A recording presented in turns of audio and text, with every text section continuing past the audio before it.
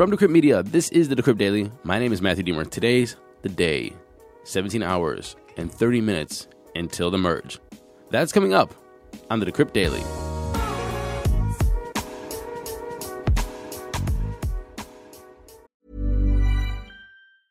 I'm Sandra, and I'm just the professional your small business was looking for. But you didn't hire me because you didn't use LinkedIn Jobs. LinkedIn has professionals you can't find anywhere else, including those who aren't actively looking for a new job, but might be open to the perfect role, like me.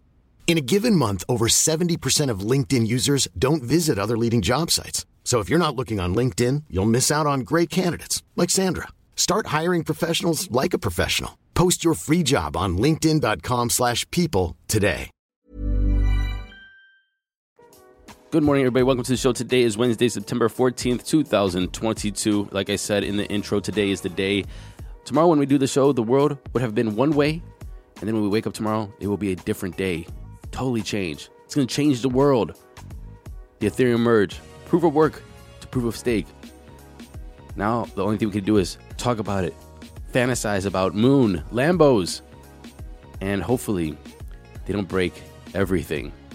But I can tell you who broke everything. The damn Fed. Let's take a look at those crypto prices. Here comes the money. Here we go. Money talk. And I'm recording this at 9:38 a.m. Eastern Daylight Savings Time. We have Bitcoin sitting at $20,340. It's down 5.5% in 24, still up in 7, but yikes. Ethereum is down 1.1% at $1,596.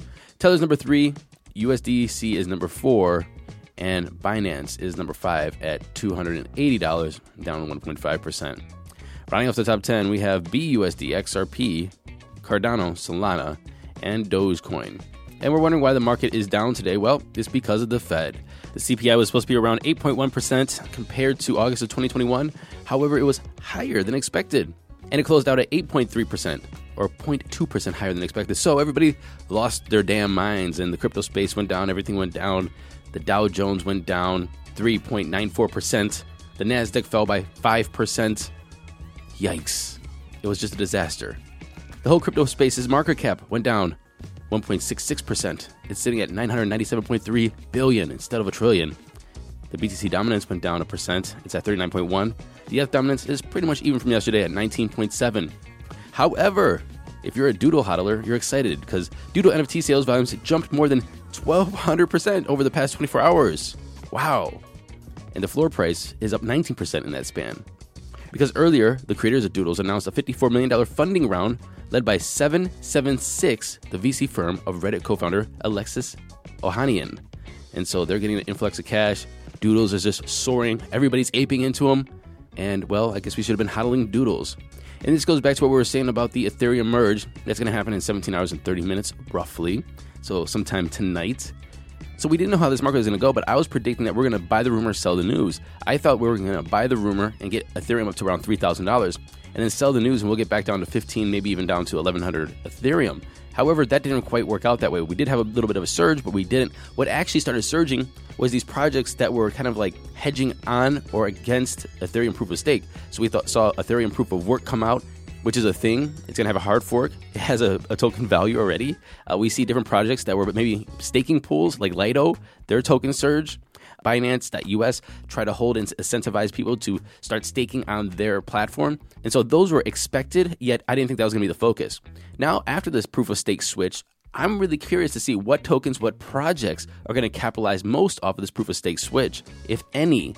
And so I'm going to be watching the market very closely tomorrow and over the next week or two or month. So let's stay vigilant on that. Moving into today's headlines, starting with some Ethereum news. Maker, the DeFi protocol behind DAI stablecoin, announced that it's doubling its debt ceiling on its staked Ethereum vault.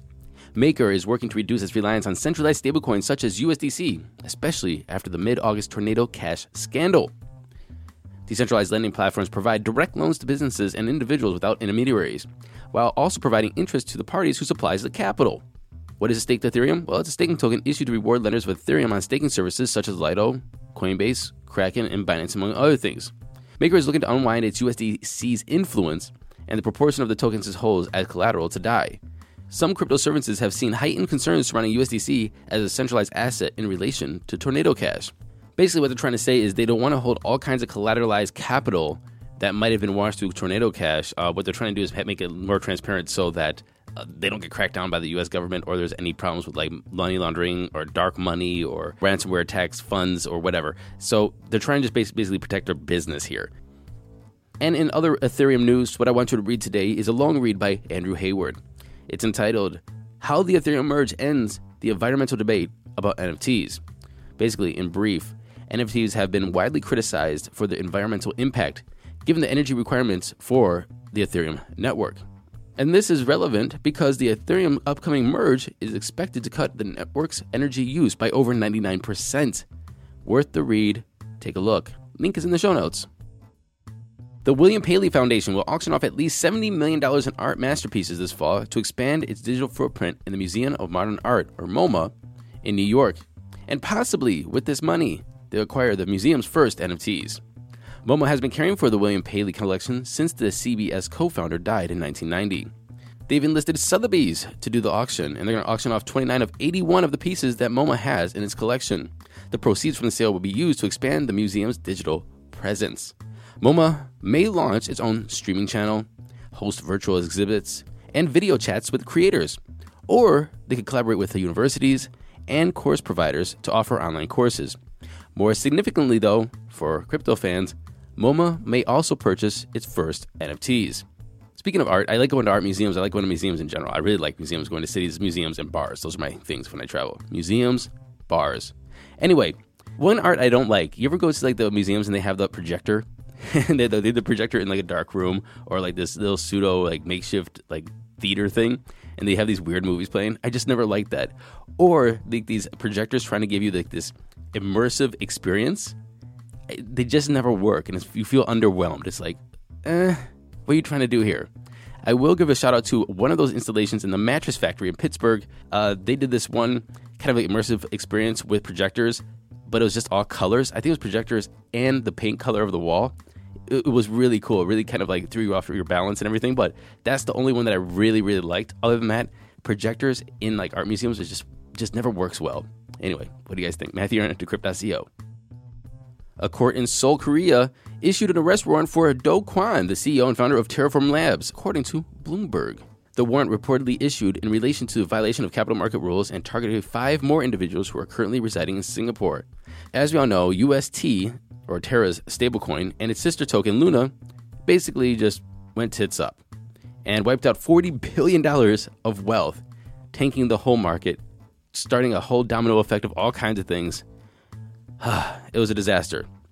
There's also a class action lawsuit in the U.S. District Court of Northern California against Kwon and Terraform Labs. Kwon denied allegations that the project was a fraud. He also claimed that he had personally lost nearly all of his net worth in Terra's crash. The U.S. Treasury Department announced a path for Tornado Cash users to recover funds and also addressed other pressing questions about the implications of its sanctions. The Treasury Department's move to ban Tornado Cash in August sent the crypto community into a frenzy over privacy and government oversight, and left many wondering whether their everyday crypto activity could lead to criminal charges. The Office of Foreign Asset Control, or OFAC, will provide an avenue for Tornado Cash users to legally withdraw deposited funds from the now blacklisted platform. So basically, take your money off if you deposit them before August 8th.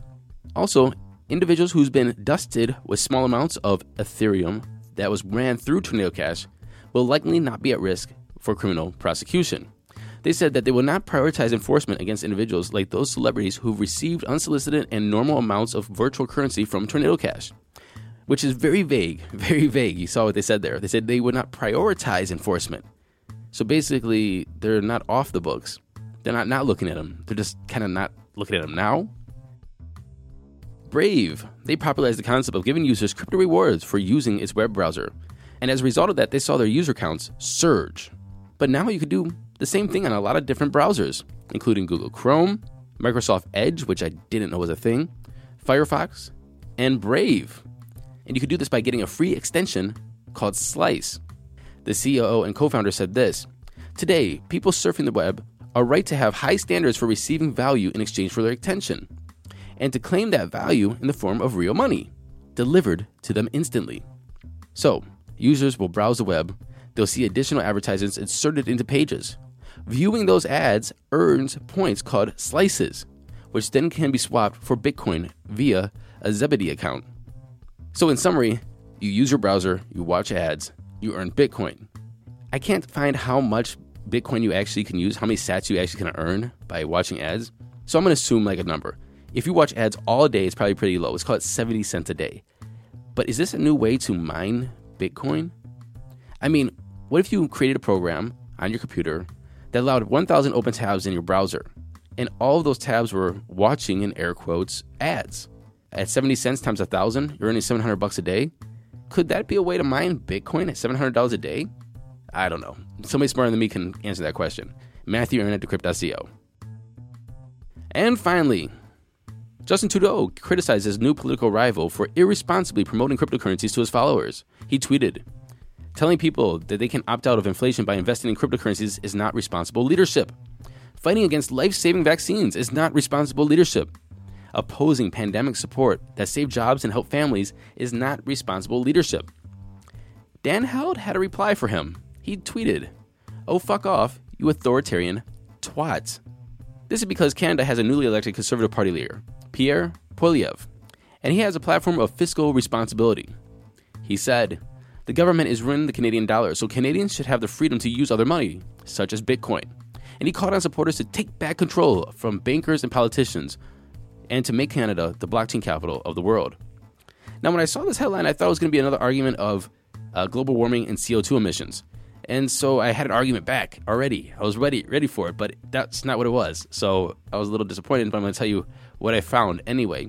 And so what I found was an article published in May 4th of 2021 from NASDAQ.com. Actually, it's a contributor from Bitcoin Magazine, but NASDAQ.com published it. And it was comparing the energy and CO2 outputs of the banking industry, gold, and Bitcoin.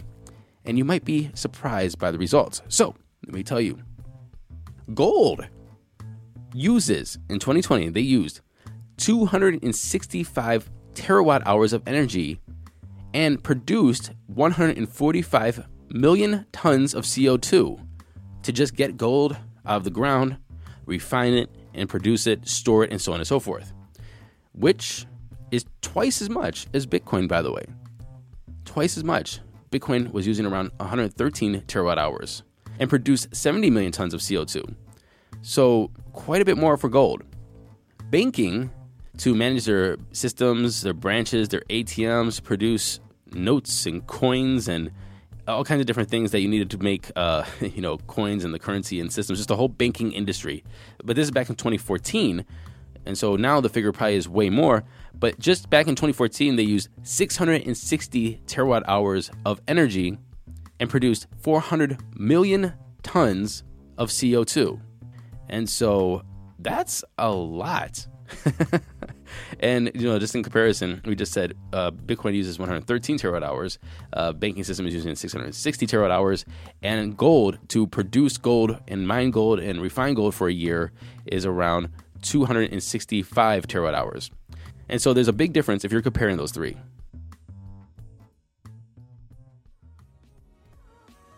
Thank you for listening to this episode of the Decrypt Daily. My name is Matthew Deemer. Don't forget to go to Apple Podcasts. Like, subscribe, share, leave us a comment, and I'll be back tomorrow.